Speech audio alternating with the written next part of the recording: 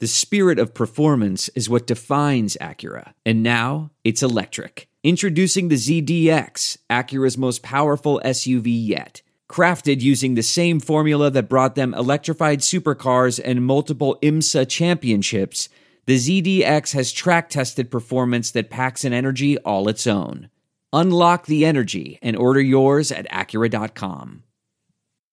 If you found $100 on the street, would you pick it up or keep walking? Of course you'd take the money. So why do you keep picking winners and not betting on them? That's why I go to MyBookie. It's fast, it's easy, and they pay when you win. Let's face it, where you're betting is just as important as who you're betting on. I wouldn't be telling you guys to bet with them if they weren't the best. Do the smart thing. If you're going to bet the football this season, bet with MyBookie. Did you know you could bet on games after kickoff? If by the second half it looks like your bet is going to lose, you can always just take the other side. If you're the kind of guy that likes to bet a little and win a lot, try a parlay. If all your picks come through, you'll multiply your winnings. And no matter how you bet, the NFL season is the best time of the year. Join now and MyBookie will double your first deposit. Use promo code CHAIR, that's CHAIR, to activate the offer. That's promo code CHAIR. Visit mybookie.ag today. You play, you win, you get paid. Boys, it's Jeremy W. Miller. O'Neal the rebound. Kevin Ollie brings it up. Throws it across. Miller for three. He backed it in! He backed it in! And the game is tied! We're going to overtime! Over the rebound for his ninth. 18 points, 9 rebounds, 6 assists from Jay. Oh, the chicken! Double time! Miles Turner! Yeah! Welcome to the NBA, my friend! Turner sets the screen. No! Don't let him throw it down like that! Victor on the deep phone! Ladies and gentlemen, welcome to Born Ready to Pod podcast. Welcome to episode 61 of the Born Ready to Pod podcast. My name is Chris Cook, and here with me today, my co-host Eric Hawk. And today we have a special episode for you. We are continuing our NBA division preview series where we're going through each division in the NBA, all 30 NBA teams. So far we've done the Atlantic Division in the East and the Northwest Division in the Western Conference. And today we have the Central Division. So we're going to be going over the 5 teams in the Central. We got the Bucks, the Pacers, the Pistons, the Chicago Bulls, and the Cavaliers on the list here today. So if you've listened to our other episodes, it'll be same format as those. And then once we finish up here, we got a couple fun things we want to talk about. Before we dive in, though, I always have to ask you, Hawk, how is it going? It's the middle of the week. How's your week been? It's been about a week since we last spoke. It's been going great. Do you ever watch Breaking Bad? Are you a Breaking Bad fan? Yes, I am. So I'm really jacked for this movie, and the only reason I'm jacked, I wouldn't really care about like a sequel or like a continuation story, but did you watch Better Call Saul at all? Have you watched that? Yes, I've watched every season. Okay, yeah, so I'm rewatching Better Call Saul right now, and I just think it's awesome. I love how they bring in like the old characters that you love, like Mike and Gus, and then they have like the new characters that are still very good. I think those guys are some of the best, storytellers. So I think it's going to be focused on Aaron Paul after the end of Breaking Bad. So that second trailer just dropped. So I'm running through all that currently, getting ready. I think that comes out in like a week and a half. Yeah, I think it said it was coming on Netflix on October 11th. Yeah, so other than work, I've been working and I've been watching that. So that's what I've been doing. And it's been great. No complaints. And I think I'm going to be at the Purdue game this weekend if anybody's out there playing Minnesota. Other than that, I don't really got any other updates. Yeah, they got a 3:30 time. I know that for sure. So you'll get some decent tailgating in, but knowing Purdue, you're probably going to get a shitty product on the field. So yeah, Can't wait. All right, yeah, and speaking of that as well, I think the Breaking Bad aspect that you brought up, I think that there's got to be at least a Saul cameo, or maybe somehow Walter White. I think he's going to be in it somehow. I don't think he's going to be alive, but somehow there'll be a cameo. Maybe it's a flashback or like a ghost. Flashbacks for sure. So they got them. Yeah, so I am very excited to see that. Really, the trailers haven't dove much into what the story is going to be, but they've actually kept it pretty secret. There's only like 3 people that are listed that are like as part of the cast right now, and I think that's going to be interesting because they don't want you to know who's going to be in it. So I think it's going to be some pretty big names that you've seen from the show that'll be on there. So I'm excited for that. But Definitely. anyways, now on to what we're here for, the Central Division preview. As I said, we'll start here with the Milwaukee Bucks, and it's just going to be the same format that we've done here in the past, going over what they did last year and their offseason moves. So I'll start it off here with the Bucks. Last season, they finished 60-22, and a very good record there was good enough to get them to first in the Eastern Conference. They went 3 series in the playoffs, defeating the Detroit Pistons 4-0 in a first-round sweep. The second round, they defeated the Boston Celtics 4-1. They lost a game 1 there and then came back and won 4 straight games to defeat the Celtics. And then in the conference finals, they lost to the future NBA champion Toronto Raptors. They lost in 6 games to the Raptors. Some notable additions for the Bucks in the offseason. They added former Pacer starting shooting guard Wesley Matthews. They added Robin Lopez, who they currently have Brooke Lopez on the team. So this is the first time those two will be brothers, or excuse me, they've been brothers, but they'll be teammates together for the first time since college, I believe. I can't remember. I think they went to Stanford. I'm not 100% sure on that. Okay. They also added Kyle Korver. He's like 39 now, so he'll be coming off the bench just as a shooter. That's what he does. Can't play defense. And Dragan Bender, they added him from the Phoenix Suns. And I'm going to try to say this. They added Giannis's brother, Thanasis. So I know I didn't. I know I didn't say that right, but shout out to him.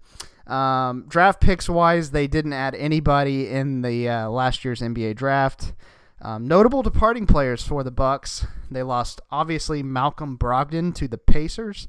They ended up doing a sign and trade deal. They received some draft picks, and they in return said they weren't going to match the contract. Not like they could have afforded it anyway. They also lost Nikola Mirotic. He ended up going back overseas. He's not going to be in the NBA next year. I don't know what country he went to, but he got a big deal overseas, and that Mirotic deal kind of impacted the Pacers as well because he was on the Jazz's radar, and because they couldn't go after him, that led them to Bogdanovich, their second option. So a domino right there in Nikola Mirotic for the Pacers. And then also they lost Tony Snell. So you gain something by losing something there.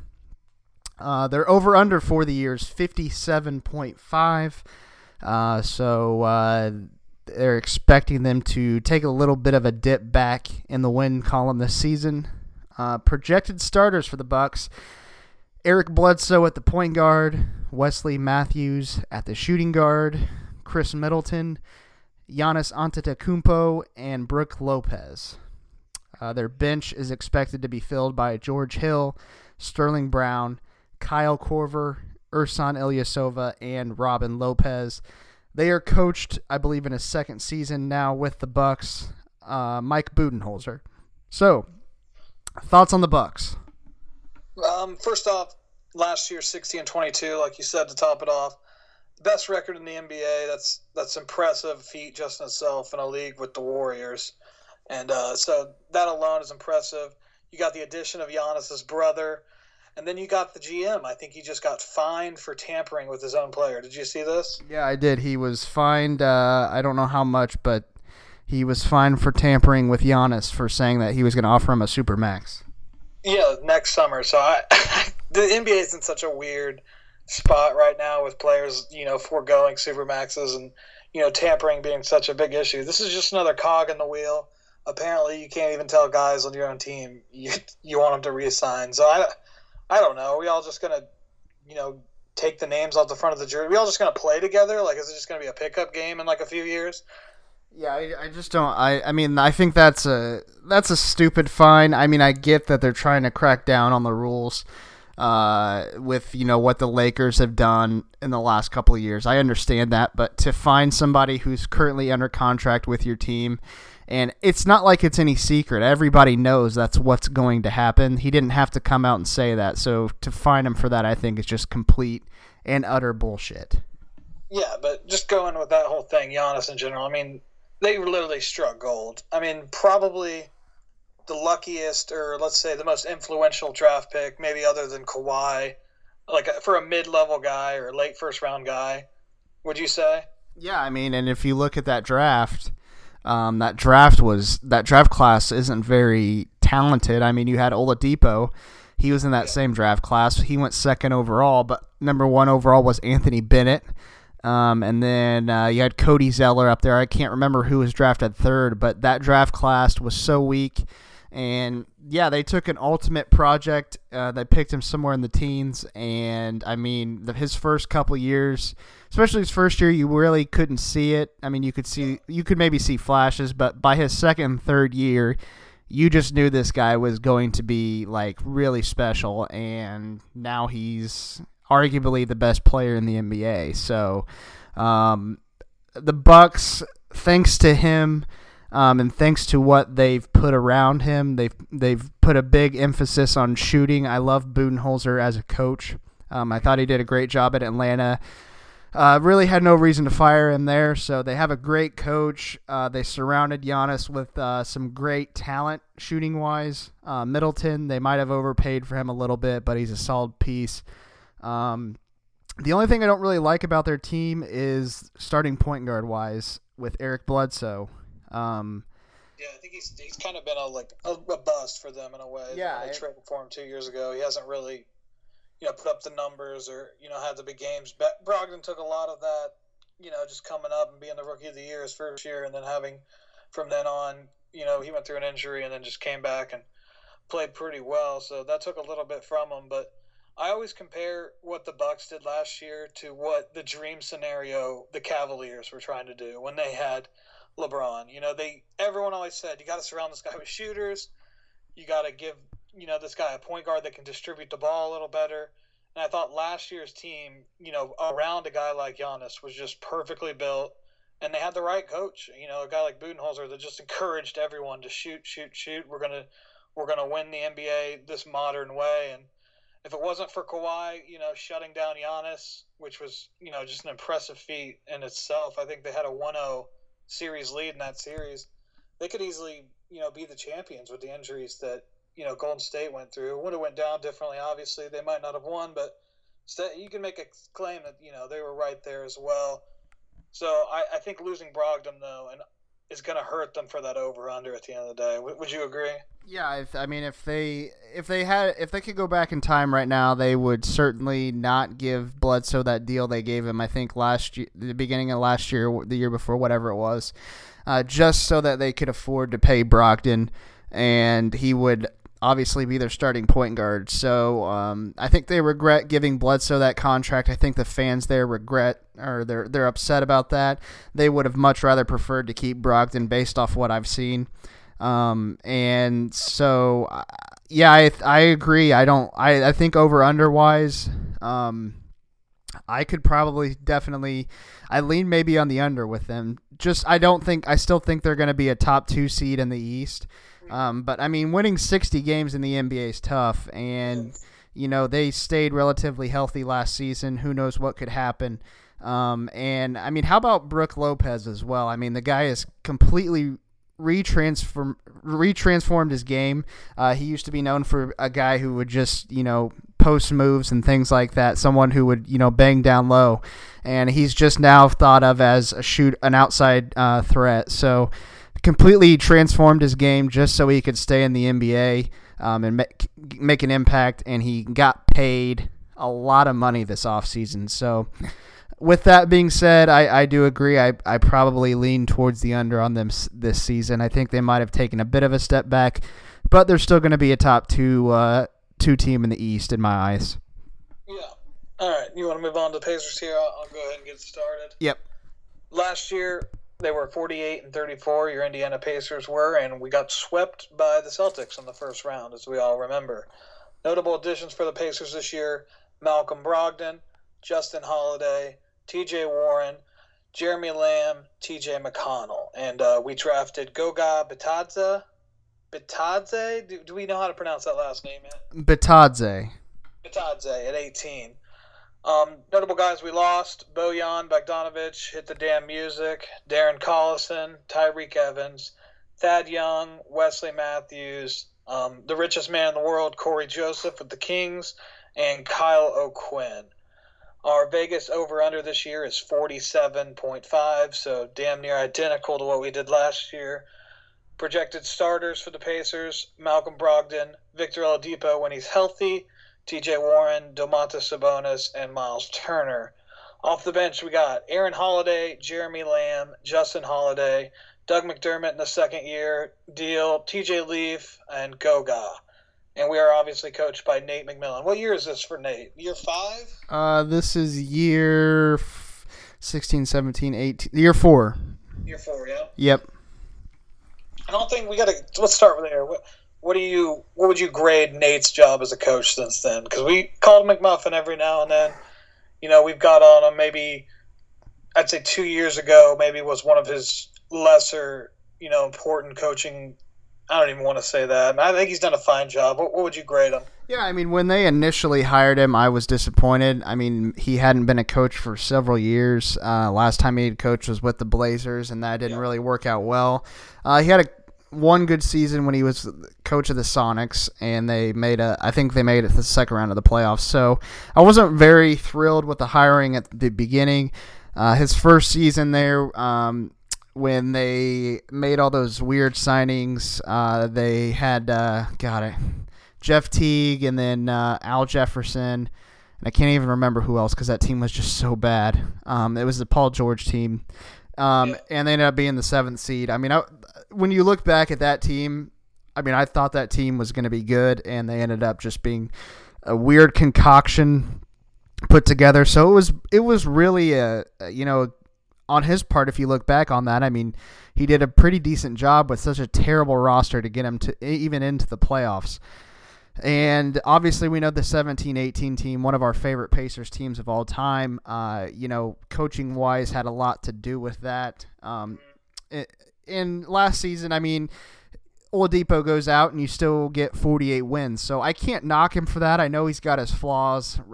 People like to come down on him about his rotations and adjustments during the game and things like that. And he's kind of a stubborn dude, but I think we need to cut him some slack.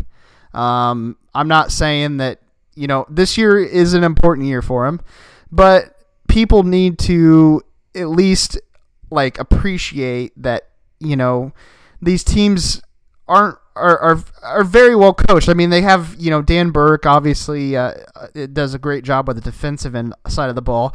The one thing that we do ask of Nate is we want to see better offense. In an offensive league, you want to see results on the offensive side of the ball. So Pritchard has done that this offseason. So if the Pacers come back this season and offensively they just stink, then I think, it's a good opportunity to start criticizing him again. And, what? Come on, Nate, we gave you these offensive pieces. What's up?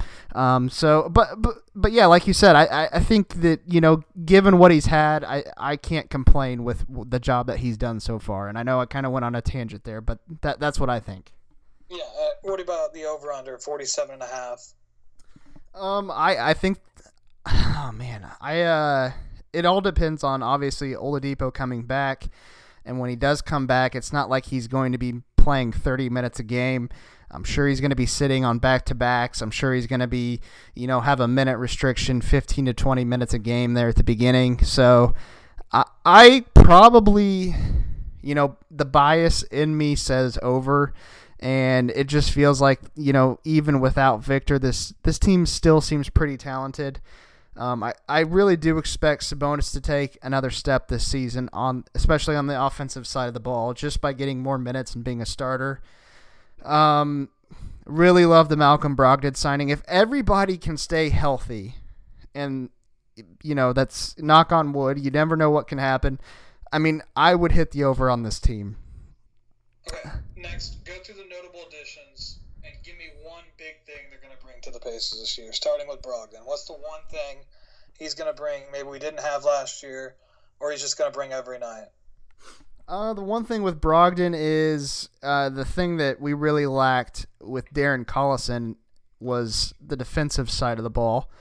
With Collison, you were always worried about, you had point guards probably the deepest, one of the deepest positions in the NBA. So every night he was defending, the top player on the other team, and it just, I can't give you the exact statistics, but Brogdon brings a guy who is, efficient on the defensive end. And the thing that I'm looking forward to the most is the pairing of him and Victor in the backcourt. I think defensively, like other opposing backcourts are going to hate going up against both of them. Because, you could switch both of them on the defensive side of the ball. Offensively, one of them could bring the ball up. The other one can play off of the ball. Collison really couldn't do a good job of that, playing off the ball, but Brogdon obviously has shown that he can. So I just love, specifically with the Brogdon signing, is that the guard positions aren't really point guard and shooting guard in my eyes. It's just they're the guards. One of them can bring the ball up. One of them can play off the ball, and they can guard both positions on the other side of the ball. So I'm most looking forward to that with Brogdon.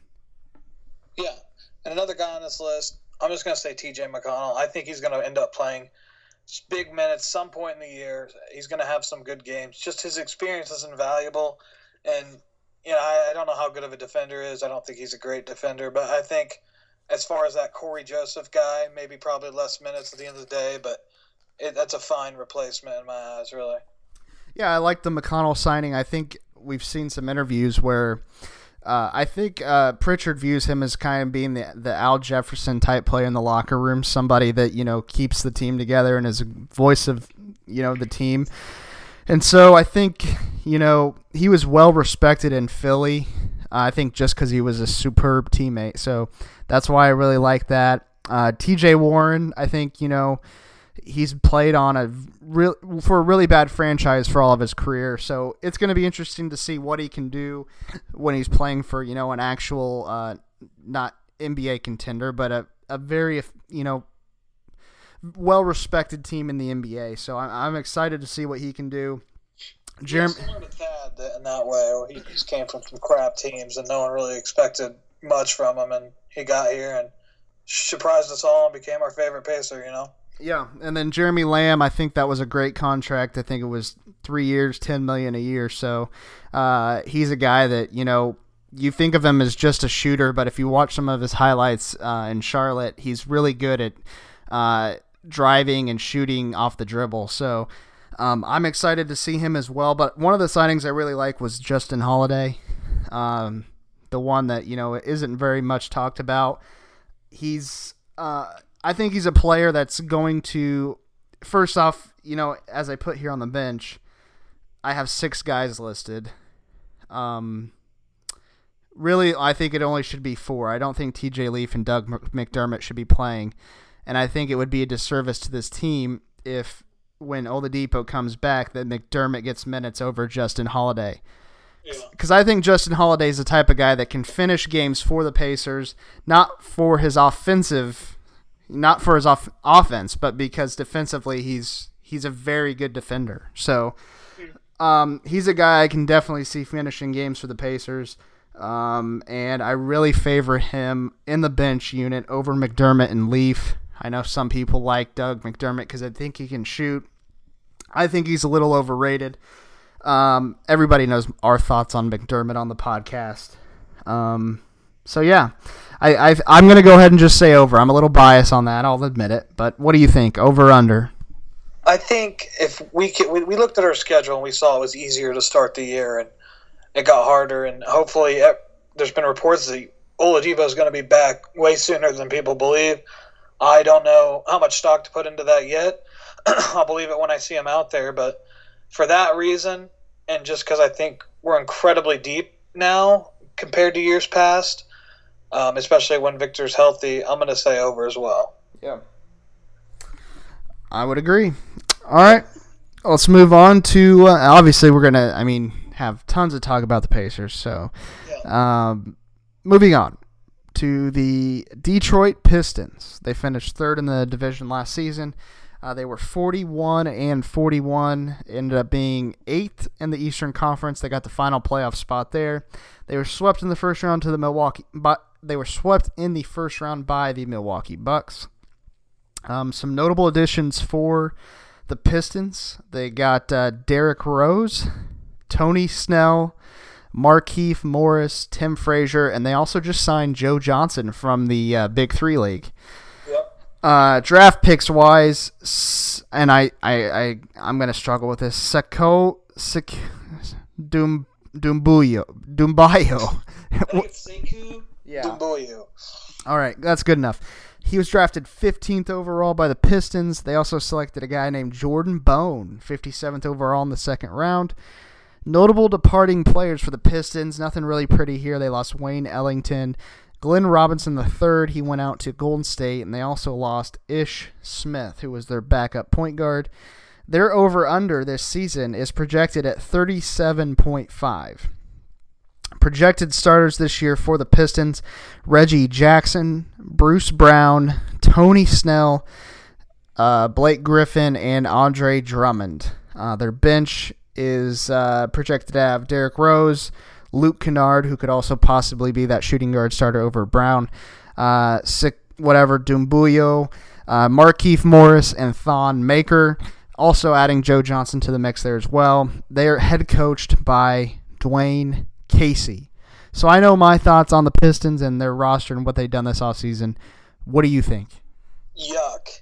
Yeah. If the only move you really make addition-wise is Derrick Rose, yuck. This is a non-playoff team over 37.5, in my eyes.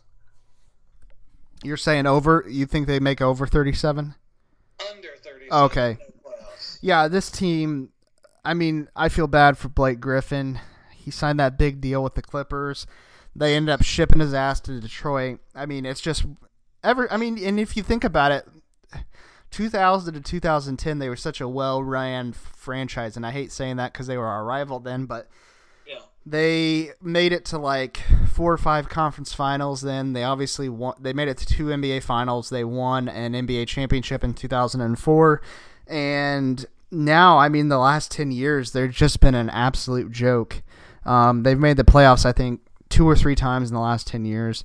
This roster is god-awful, and I think they just need to start over. I think they need to get rid of both Drummond and Blake Griffin, let them go elsewhere, and they just have to start over. Their draft picks haven't hit at all, as you can see from the players that we've listed. Drafting hasn't been a positive for the Pistons, and just their bench is terrible. Their starters, besides Blake Griffin and Andre Drummond, are terrible.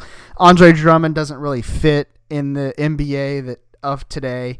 So yeah, I hate this team, and the ceiling for them is the 8th seed once again. If they do anything, Blake Griffin's gonna have to have like an MVP season, and I just don't see it. This team's really bad, and I'm gonna say under as well. Yeah, if this team makes the playoffs, Dwayne Casey deserves another Coach of the Year. Yep. That's all I'm going to say. Yep, I'll agree. All right, next up, the Chicago Bulls. Last year they were 22-60, 13th in the Eastern Conference. Very impressive. Notable additions: former Pacer Thad Young and Thomas Saransky. Also, they added Luke Cornett. Their draft picks: Kobe White, number 7, and Daniel Gafford at 38. Notable departing players: Robin Lopez. Last year, their over-under for this year is 32.5 games. Little spoiler, I'll be hitting that under. Projected starters: Thomas Satoransky, Zach LaVine, Otto Porter, Lauri Markkanen, and Wendell Carter Jr.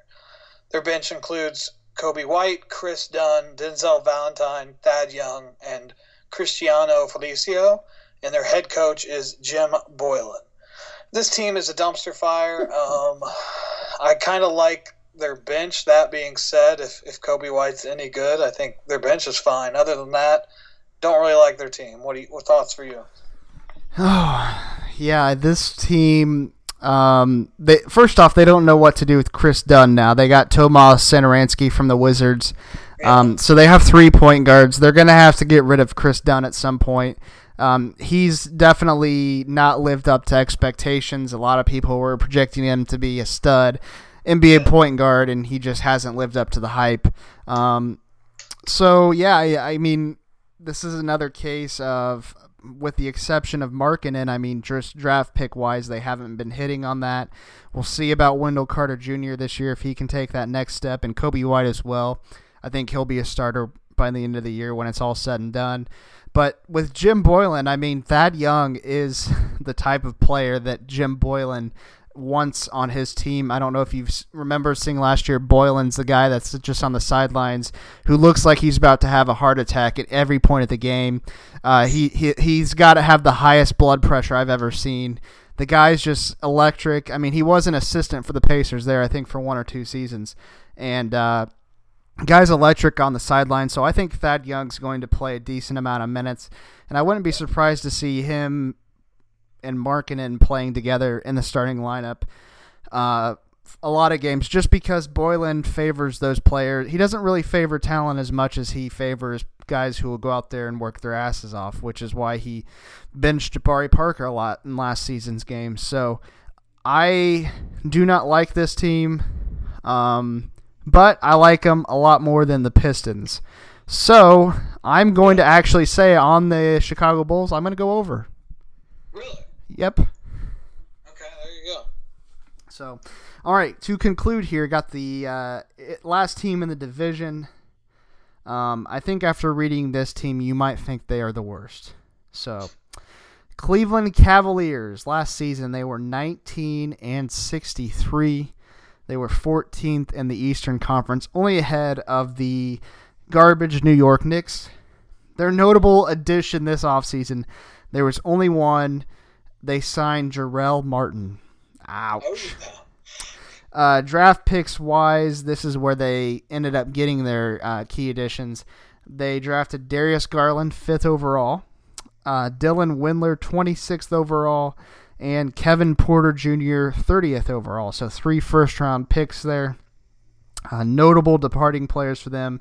J.R. Smith, he is now a free agent. And David Nwaba. Their over-under for this season is 24.5. Projected starters for the Cavaliers: Colin Sexton, Darius Garland, Cedi Osman, Kevin Love, and Tristan Thompson. Their bench is expected to be filled out by Brandon Knight, Jordan Clarkson, Kevin Porter Jr., Dylan Windler, Larry Nance, and Ante Zizic. They're head coached in his first season from the University of Michigan, John Beilein. So, what do you think about the Cavs? First off, I'm shocked Beilein took an NBA job. Are you as shocked as I am, or you think just the money talks? Yeah, I mean, obviously the money talks, but when I saw that news, I was very shocked. I thought he had a decent gig there at Michigan. He's taken them to a national title and a couple Final Fours. So, I was very shocked that he would jump on the opportunity to go to the NBA, especially with such a bad roster. He's gonna have his work cut out for him, and I'm not saying that they're gonna have a good record. It'd be false expectations for us to expect anything from Beilein to get this team to a decent amount of wins. But if we see this team being like, a tough out every night and, just not getting their asses kicked is what I'm trying to say, then, maybe we can see if it translates to the NBA. But my prediction is, he lasts maybe 3 or 4 years. He has a very bad record in the NBA, not because he's a bad coach, but because he's got bad talent around him, and he goes back to college. Yeah, the key for Beilein is to get Sexton and Garland to buy in. I mean, if you get those two to buy in, I really don't think the franchise is in a terrible spot. Yeah, and maybe like a guy like Larry Nance, Chetty Osman, you get those guys to buy into. You got a good core going forward, and the deadline comes up. Maybe they're bad, but they look pretty well coached. You make a couple moves, get rid of guys like Love, Thompson. Maybe you're having decent years and get something back, and then go into next year with another high pick. I mean, I really don't think they're in that bad of a spot just because of that. And I think if Garland's good, Sexton, he kind of improved a lot through the course of the year, I thought. So those two pieces alone are sexy enough for me to say this isn't the worst spot as a franchise. I don't know. What do you think about that? Yeah, I mean, if I was ranking projected standings for next season, I would not have the Cavaliers as last in this division based on what I think, the future holds and how they're set up for the next couple of seasons. That title definitely belongs to the Detroit Pistons. Yeah, exactly. So yeah, I mean, as I had mentioned, they had 3 first-round picks, and 2 of them were in the bottom 5 of the first round, but still, they got 3 first-rounders. Kevin Porter Jr., there was a lot of talk of him going in the teens there for a little bit, so he dropped a little bit. So, I mean, they have options. They have young guys. And then, like you had just mentioned, I definitely foresee them at some point getting off Kevin Love's deal and trading him out for some pieces to a contender. And then also Tristan Thompson. I don't know how much interest he would garner now at this point of his career, but they have some guys that they can unload and just get younger. And then, like you said, get another draft pick for next year. So, yeah, they're not terribly set up, but in terms of this season in the NBA, they're not going to be good. They're going to be bad. 24.5 is lofty. I would take the under on that. Yep. So, all right. That's the 5 teams there, and now what we're going to do is rank them. So we've done this on our previous episodes, so what we do is just rank them 1 through 5 from where we think they are going to finish in the division. So I'll go ahead and start. My number 1 in the Central Division this year is the Milwaukee Bucks. I don't think that's any surprise there. Number 2, right behind them, the Indiana Pacers. With these 2 teams and the other 3 in the division, I think there's quite a bit of separation between them. Even Vegas thinks there's like an 10-11 game difference between the Pacers and the Pistons. So there's quite a big difference between the Bucks and the Pacers and the other 3 teams there. Finishing 3rd in the division, and I finished them I predicted them to finish 3rd last year, and they disappointed me. But I'm going to ride that horse again, and I'm going with the Chicago Bulls, finishing 3rd in the Central Division. I just absolutely hate the Pistons roster. I hate it. It sucks. They're just terrible. So I cannot do it. I'm going Chicago Bulls number 3. Number 4, and like I just mentioned, I hate their roster, but I still think that, they got veterans. They got Blake Griffin. I'm putting the Pistons at number 4. I don't like doing that. I don't think they're going to make the playoffs, but I think they're going to be better than the Cavaliers, who I finishing 5th in the division. So I got Bucks, Pacers, Bulls, Pistons, Cavs. Yeah, for me, it's hard for me to do anything else because 1 and 5, I think this was the same for the Northwest Division for me, are locked in stone. There's no way the Bucks don't win unless Giannis gets injured, only way. And there's no way the Cavaliers finish anything better than 5th in my eyes. So for me, I'm going to go 1 Bucks, 2 Pacers. I'll go 4 Pistons, or 3 Pistons, 4 Bulls, and then 5 Cavs, just to be different. But I think you're spot on with your predictions. And if we could put a large amount of money on how this division ends, I think like in the 90th percentile would put it the way you put it. Yeah. I was surprised that the Pistons were as good as they were last year, finishing with the 8th seed, but I can't with this team. I just can't. I don't know what it is, but they're just bad. If the Detroit Pistons were, if it was 2011, I'd be hitting them right now and they'd be the number 1 team in this division. I mean, come on, seriously, 2011, 2012, whatever it may be. Can you imagine a lineup of Derrick Rose, Joe Johnson, Blake Griffin, and Andre Drummond? I mean, they would have been NBA champions like 8 years ago, but not anymore. So, alrighty, that's going to wrap up our Central Division preview. Let me see what we got next week. Next week we will have the Southwest Division in the Western Conference that has the Rockets, the Spurs, Grizzlies, Pelicans, and Mavericks. So 5 interesting teams there that we'll cover in next week's episode. So that's going to wrap up, like I said, the Central Division preview. Coming up next, we have a segment here where we're going to finish out with some random thoughts and NFL talk. And then I think there's also a little thing in there about overrated quarterbacks in the NFL. So, oh, shit. Yeah, I'm interested to get into that. So we'll be right back after this. Hey, Chris, remember the days when you were always ready to go? Yes. Specifically in the bedroom. Do you want to increase your performance and get that extra confidence in bed? I know you do. Well, listen up. BlueChew.com. That's blue like the color. Blue Chew brings you the first chewable with the same FDA-approved active ingredients as Viagra and Cialis, so you know it works. You can take them anytime, day or night, on a full stomach or empty. And since they are chewable, they work up to twice as fast as a pill. Wow. So you can be ready whenever an opportunity arises. Because I know you like to seize an opportunity when you see it, Chris. Oh, absolutely. If you could benefit from extra function and more confidence when it counts, Blue Chew is the fast and easy way to enhance your performance. Most guys talk a good game, but Blue Chew helps you follow through. Blue Chew is prescribed online and shipped straight to your door in a discreet package. So no in-person doctor's visits, no waiting in the pharmacy, and best of all, no more awkwardness. Doctor's visits are literally the worst. They're made in the US of A, and since Blue Chew prepares and ships direct, they're cheaper than a pharmacy. Right now, we've got a special deal for our listeners and Chris. Visit BlueChew.com and get your first shipment free when you use our special promo code ARMCHAIR. Just pay $5 shipping. That is ARMCHAIR, BlueChew.com, promo code ARMCHAIR to try it for free. Blue Chew is the better, cheaper, faster choice, and we thank them for sponsoring the podcast.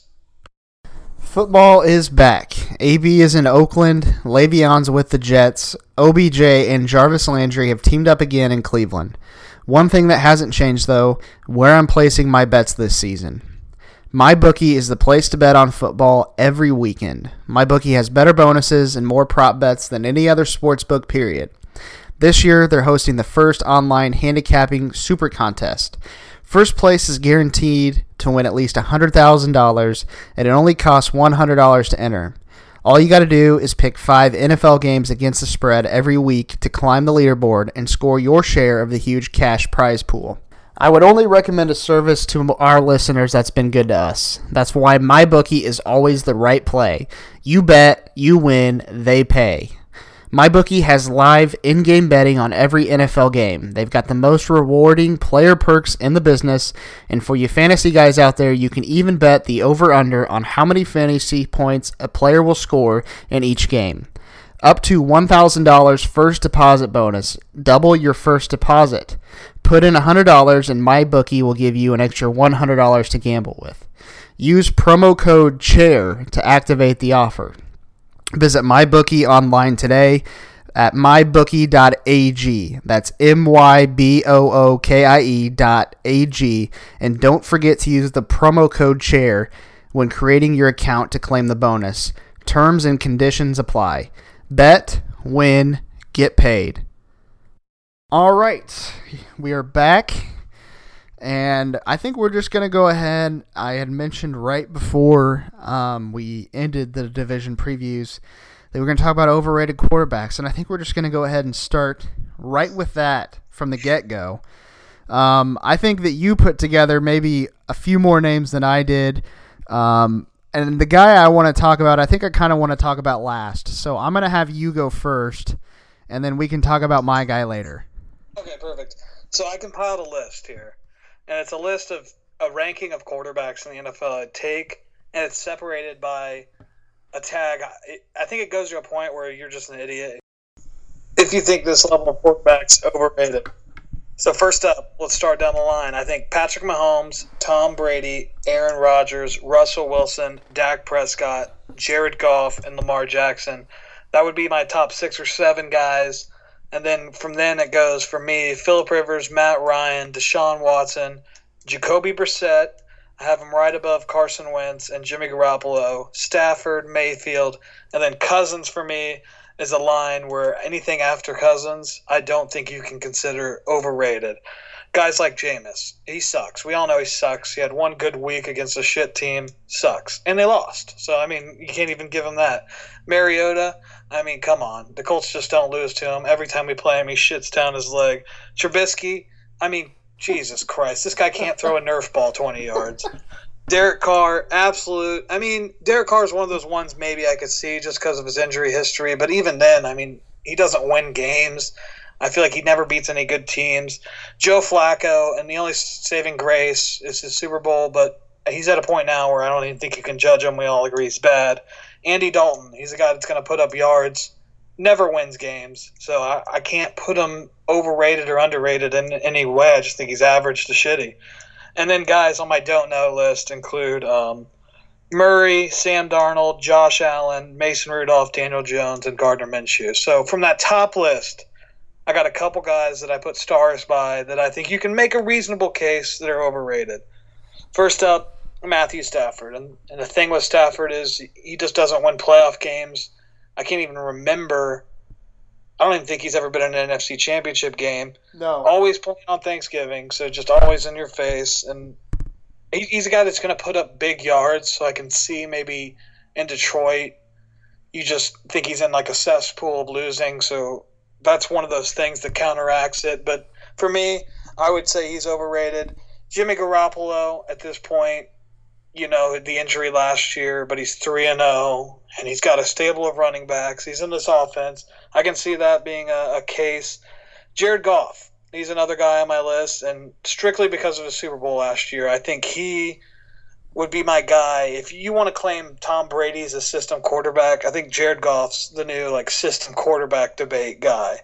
And he didn't put up shit in the Super Bowl, and I think the Patriots D is obviously amazing, so that's something. But you gotta score in the Super Bowl, for Christ's sake. Dak Prescott, another guy, and I think maybe he's losing that tag as a guy you could say is overrated, maybe. But at the same time, I don't think he's a pure passer, and I don't know if they've really played anybody. So I'm going to leave him on my list. And then my golden cow, everybody's god, the person that can do no wrong, Aaron Rodgers. And there's a multitude of reasons why I think he's overrated. And it comes down to the end of the day, he's won one Super Bowl. And I don't even think they made the playoffs last year. And he had this crazy touchdown to interception ratio, blah, blah, blah. I'll say this, and he doesn't take the chances. He doesn't go out there and take the chances to get it done in like the big game. So this may be a stupid take, but I've always thought Aaron Rodgers is a little overrated for how well he's praised. It's like the greatest of all time. Well, the greatest of all time should be able to get it done in worse situations, you think. We'll see with this new coach, but Aaron Rodgers, I think, is my overrated guy. And it's coming from a fantasy standpoint, too. He doesn't put up the big fantasy numbers anymore. So that's just me being a pissed-off fantasy owner as well, baby. Yeah, I would agree there with Rodgers for sure, just simply because when you think about it, I mean, he's made it to, one Super Bowl? He won, but other than that, there for like 4 or 5 seasons, I mean, he for sure was the best quarterback in the league, but if you could, I just don't see any way that you could put him in, you know, being the greatest quarterback of all time. I just don't see it unless he wins maybe a couple more Super Bowls. But and there's also, I guess you could say Brady gets this tag a lot of a system quarterback, but it's a system that doesn't exist without Tom Brady. And at this point, the man's got 6 Super Bowls. You just can't list him as overrated and sound like a sane, you know, normal functioning human being. Would you agree with that? Oh yeah, I mean, you could maybe make that case, you know, maybe after the 3 Super Bowls, but still, then it was tough. And he's won 3 Super Bowls since then. I hate the Patriots. I don't like Tom Brady. But yeah, if you think he's overrated, you need to get your life reevaluated because you're not just a system quarterback. You don't just win all of these Super Bowls by not being he is the best quarterback of all time. He's won 6 rings. I mean, you need to reevaluate your life if you think he's overrated. And then there's a guy right on the cusp that I would claim is very much overrated, and he's one of those guys where maybe some people wouldn't even think he's overrated, but for the amount of money he's made, I think Kirk Cousins is a prime example of an overrated quarterback. He's got two more losses in his career than wins, and that's a stat alone. You know, last year he very much underachieved, I thought, but this year they got a good running game, so we'll see. You know, second year in Minnesota, but for now, I think he's very much overrated. Yeah, I mean, the guy, I can't even remember, but his record against like above 500 teams is just terrible. Yeah. And yeah, the thing is in the NFL when you have, you know, I don't remember who else was in that quarterback class free agency wise with him, but like if you're the top quarterback in a free agency period, like you're going to make buku bucks. And the Vikings, I feel like, are going to very much regret that contract. He is not very good in my eyes. And, you know, going from a guy like Luck and then, you know, having to have a guy, you know, up next like Jacoby Brissett. I mean, Colts fans, I'm not saying Brissett's going to exactly work out, yada, yada, yada, but just feel blessed that you at least have a guy who can, you know, come in and at least be serviceable at the quarterback position rather than having to go pay $30 million to Kirk Cousins. Just be happy about that. Yeah, and Bleacher Report did an all-time list, and it's funny, their number one all-time is Joe Namath, a guy that, you know, most casual sports fans or NFL fans has probably heard of. The man threw 47 more touchdowns or more interceptions than touchdowns, and his Super Bowl victory, the one, you know, that he came out proclaiming, he didn't even throw a touchdown. And he has a 50 career pass percentage. So these older quarterbacks, they didn't start putting up these godly numbers till recently. You can look at any of these old guys and, you know, they don't have good stats by today's measures. So that's like, I can't put a guy like Phillip Rivers on an overrated list just because I think everyone kind of knows he's never got it done. But, you know, he's a pretty good, you know, numbers guy. And he's just been such a, you know, a bell cow for San Diego for so long, so I wouldn't put Rivers on there. I could see how maybe you could, but who do you got? Let's talk about who you have. I have one guy on my list. There you go. That's all you need. And you did mention him. I love to mostly give this guy a lot of crap just because of Jake Light, our, you know, co-host who never shows up. And that is Baker Mayfield. Rex Ryan put it best this week when he said that guy's overrated as hell. So shout out Rex. Rex has gotten some flack for that statement. Even Baker Mayfield, you know, clap back, which that seems like the only thing that Baker Mayfield's really good at is clapping back. He can only really come back when someone says something, and, you know, he has a good comeback. Maybe his PR assistant's really good and they give him some things to say. So maybe his clapback game's not very good. It's just that he has time to prepare with what he wants to say back. But anyways, the reason why I have Baker Mayfield, not just because I want to piss Jake Light off, but because I've put together some things here, and I'm going to go over them with you. So 2019 statistics for Baker Mayfield. He's thrown for 805 passing yards. 325 of those yards were thrown against the depleted, shitty New York Jets in that Monday Night Football game that they should have won like 50-0. Like it was ridiculous that the Browns only won that game by 20. But 325 of his yards this season were thrown against the Jets.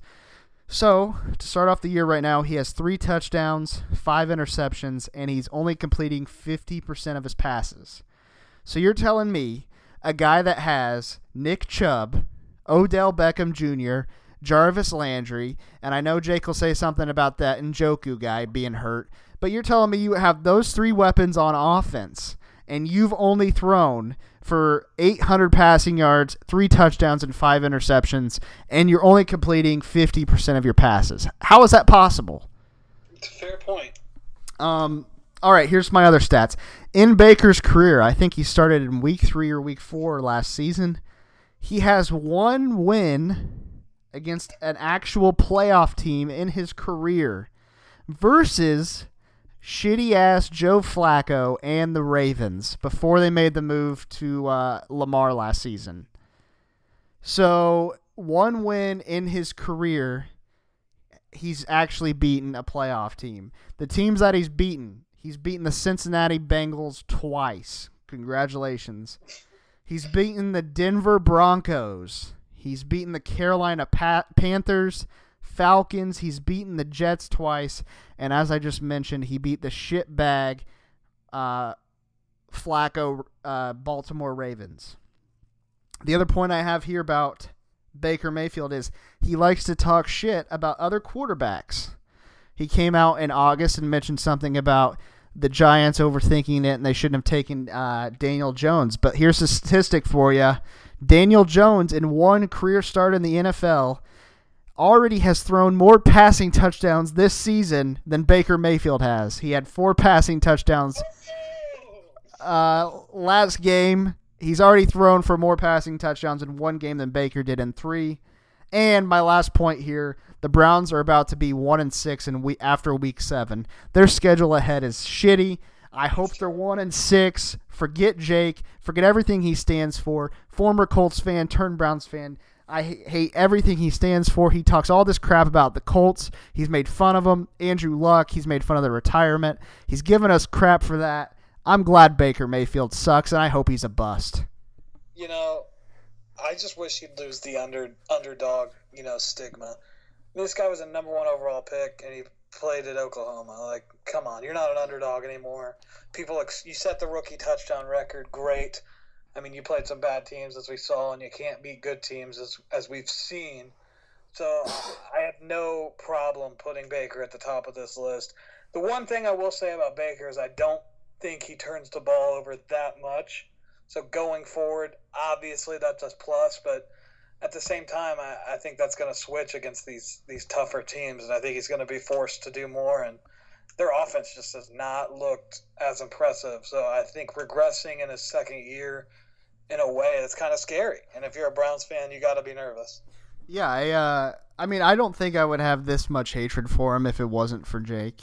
That's definitely a leading cause to it. Like, I wouldn't care about the Browns because the Browns are just – they don't even exist. I mean, look at what they've done. They've done nothing. So Browns fans don't have the right to talk any crap to us Colts fans. Win a playoff game, then maybe you can come back and say something. So we had a year that nobody in Indianapolis got that excited for last year, other than when we went on that winning streak and we lost in the second round. I mean, if that was Cleveland, that would be their best football season in 30, 40 years? Yeah, I mean, that would be like them winning the Super Bowl. Yeah. So, yeah, I just, it's mostly just fun here. We're just poking fun at the guy.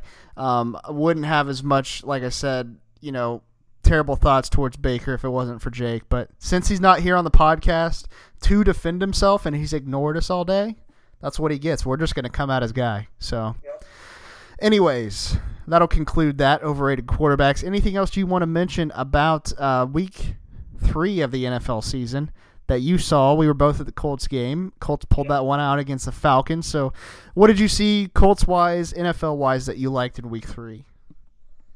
Colts-wise, I think I kind of went how I expected, even up to the win. I knew it was going to be close. I was really impressed with the way we played first half. Second half, I'd say maybe some things stalled. We went through a lot of injuries. It seemed like somebody was going down every other play. I think Kenny Moore went down for a little bit. Hooker obviously missing a couple weeks now. Leonard didn't play. Danico Autry went down at one point. T.Y. Hilton. So we're hitting the injury bug part of the season, and I think these next 3 weeks are set in stone. I think we win at home against Oakland. All things considered, I think our running game should be able to establish, maybe we win 21-14, but I think we win. And then the next week we go to Kansas City, a game I'm currently very much considering going to on a Sunday night. Wow. That's all things considered. That's probably a loss. We'll need T.Y., we'll need Leonard, we'll need everyone healthy to have a chance. I'm not saying we couldn't win. I don't think the Chiefs are going to go undefeated, but going to Arrowhead on a Sunday night, that's tough. I mean, come on. And then we go into the bye. So the next 3 weeks, in my eyes, are set in stone. The only way that gets disrupted is if we lose Sunday. I don't see that happening. I think Brissett's proven the haters wrong this week. He had a 300-yard game. I think the over-under on the start of the season was how many touchdowns will Jacoby Brissett throw, and it was like 17 or 18. He's already got 7, I think it is. So really happy he didn't have any turnovers. I knew he wouldn't. I knew he'd get that figured out. But as far as the game, it kind of went just Julio Jones killing us. I mean, Freeman started the game with a busted run, but other than that, our defense held pretty stout, but just came down to Julio. I mean, that guy, Julio and Hooper were the guys that just killed us all day. So we showed some resilience. I loved that last drive. I think we got the ball with like 3:50, 4 minutes to go, and we just kept getting first downs and iced the game.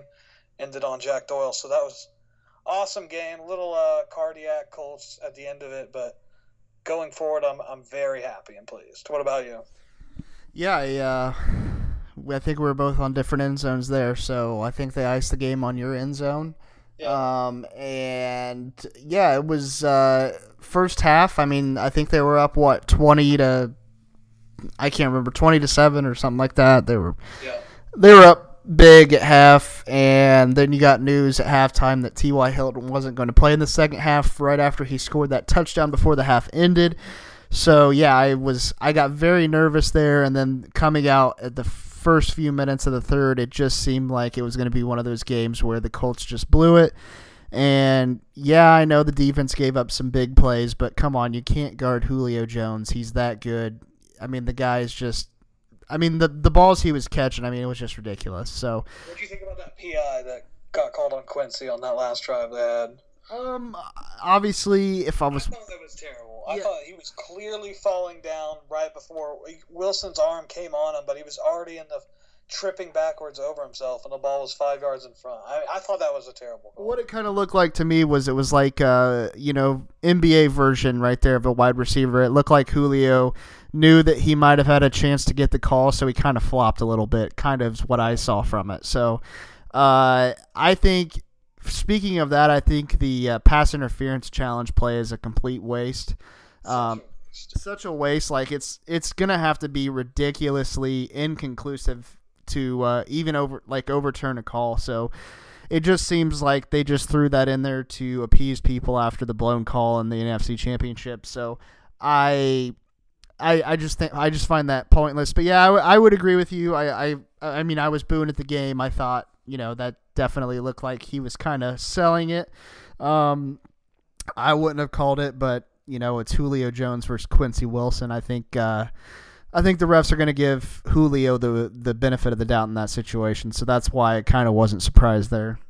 And Paris Campbell was one step away from breaking a return. Did you see that? Yeah. He was. That was insane. Yeah. He's got that speed. He's going to get one of them this year, I hope, and really promising. And I thought, Kari Willis is going to have to step up, and he's played really well lately, so I think we're going to be fine losing Hooker for now, but obviously, the second half of our season, we're going to need Hooker.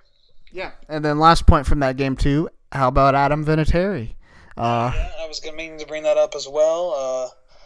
Like everyone knows listening, I'm a huge Vinatieri guy, always I'm like utmost supportive. I've never said a harsh, negative thing about the guy. I'm always on his side. That standing ovation where everyone was clapping, when he first came out for that field goal in the first quarter, that was led by me. I started yelling. I was the first one. Everyone copied me. Everybody knows that, so I saw it coming from the beginning. Yeah, I was actually surprised. A fair amount of people were standing up. I'd say at least 3/4 of the crowd was standing up. It was the loudest it got. Was that first kick? Even maybe touchdowns we scored. And that was the loudest it got. That was before he even kicked it. So for those of you watching at TV, maybe you saw that, but it got very loud right before he even had that field goal attempt. And then didn't he barely even make it in? I was on the other side. He shanked it off the right and it bounced in. Yeah, left. But it seemed like that's exactly what he needed, though. He just needed it to go in because then the rest of his kicks the rest of the day felt like they were just dead on. So yeah, I think we're good, and I like to think the fans got him out of the slump at the end of the day. Yeah, all of the shit we were talking on Twitter and everything that got him to reevaluate himself. So yeah, of course. All right, well, that's all I got here for today. Colts are facing, like you said, the Raiders this weekend. And then also Pacers training camp. Pacers training camp starts this Saturday. And the players are reporting back on Friday for Media Day. So you can catch a live stream of that, I believe, starting at 10 a.m. Oladipo's doing a press conference, as well as Miles Turner. And then Pat Boylan and Mark Boyle interview all of the players at like 11:30 or something like that. So Media Day, I check it out every single year. I'm sure we'll be tweeting about it. That's on Friday of this week. And training camp starts Monday. And then they play in India on October 4th, which is the following Friday. And I believe they play there at 9:30 a.m. So they play 2 games preseason-wise, I think. Close, and I'm going to miss both of them because I am going to be in Cincinnati next weekend for a class for work. So unfortunately I won't be able to watch that 9:30 start time. But Pacers basketball is almost back, so having them back with the Colts is going to be great. Can't wait for that. Other than that, that's going to wrap up this episode of the podcast. Next week, like I said, Southwest Division in the NBA. Thanks for tuning in this week, guys. Have a good rest of your week. We'll see you next week. See ya.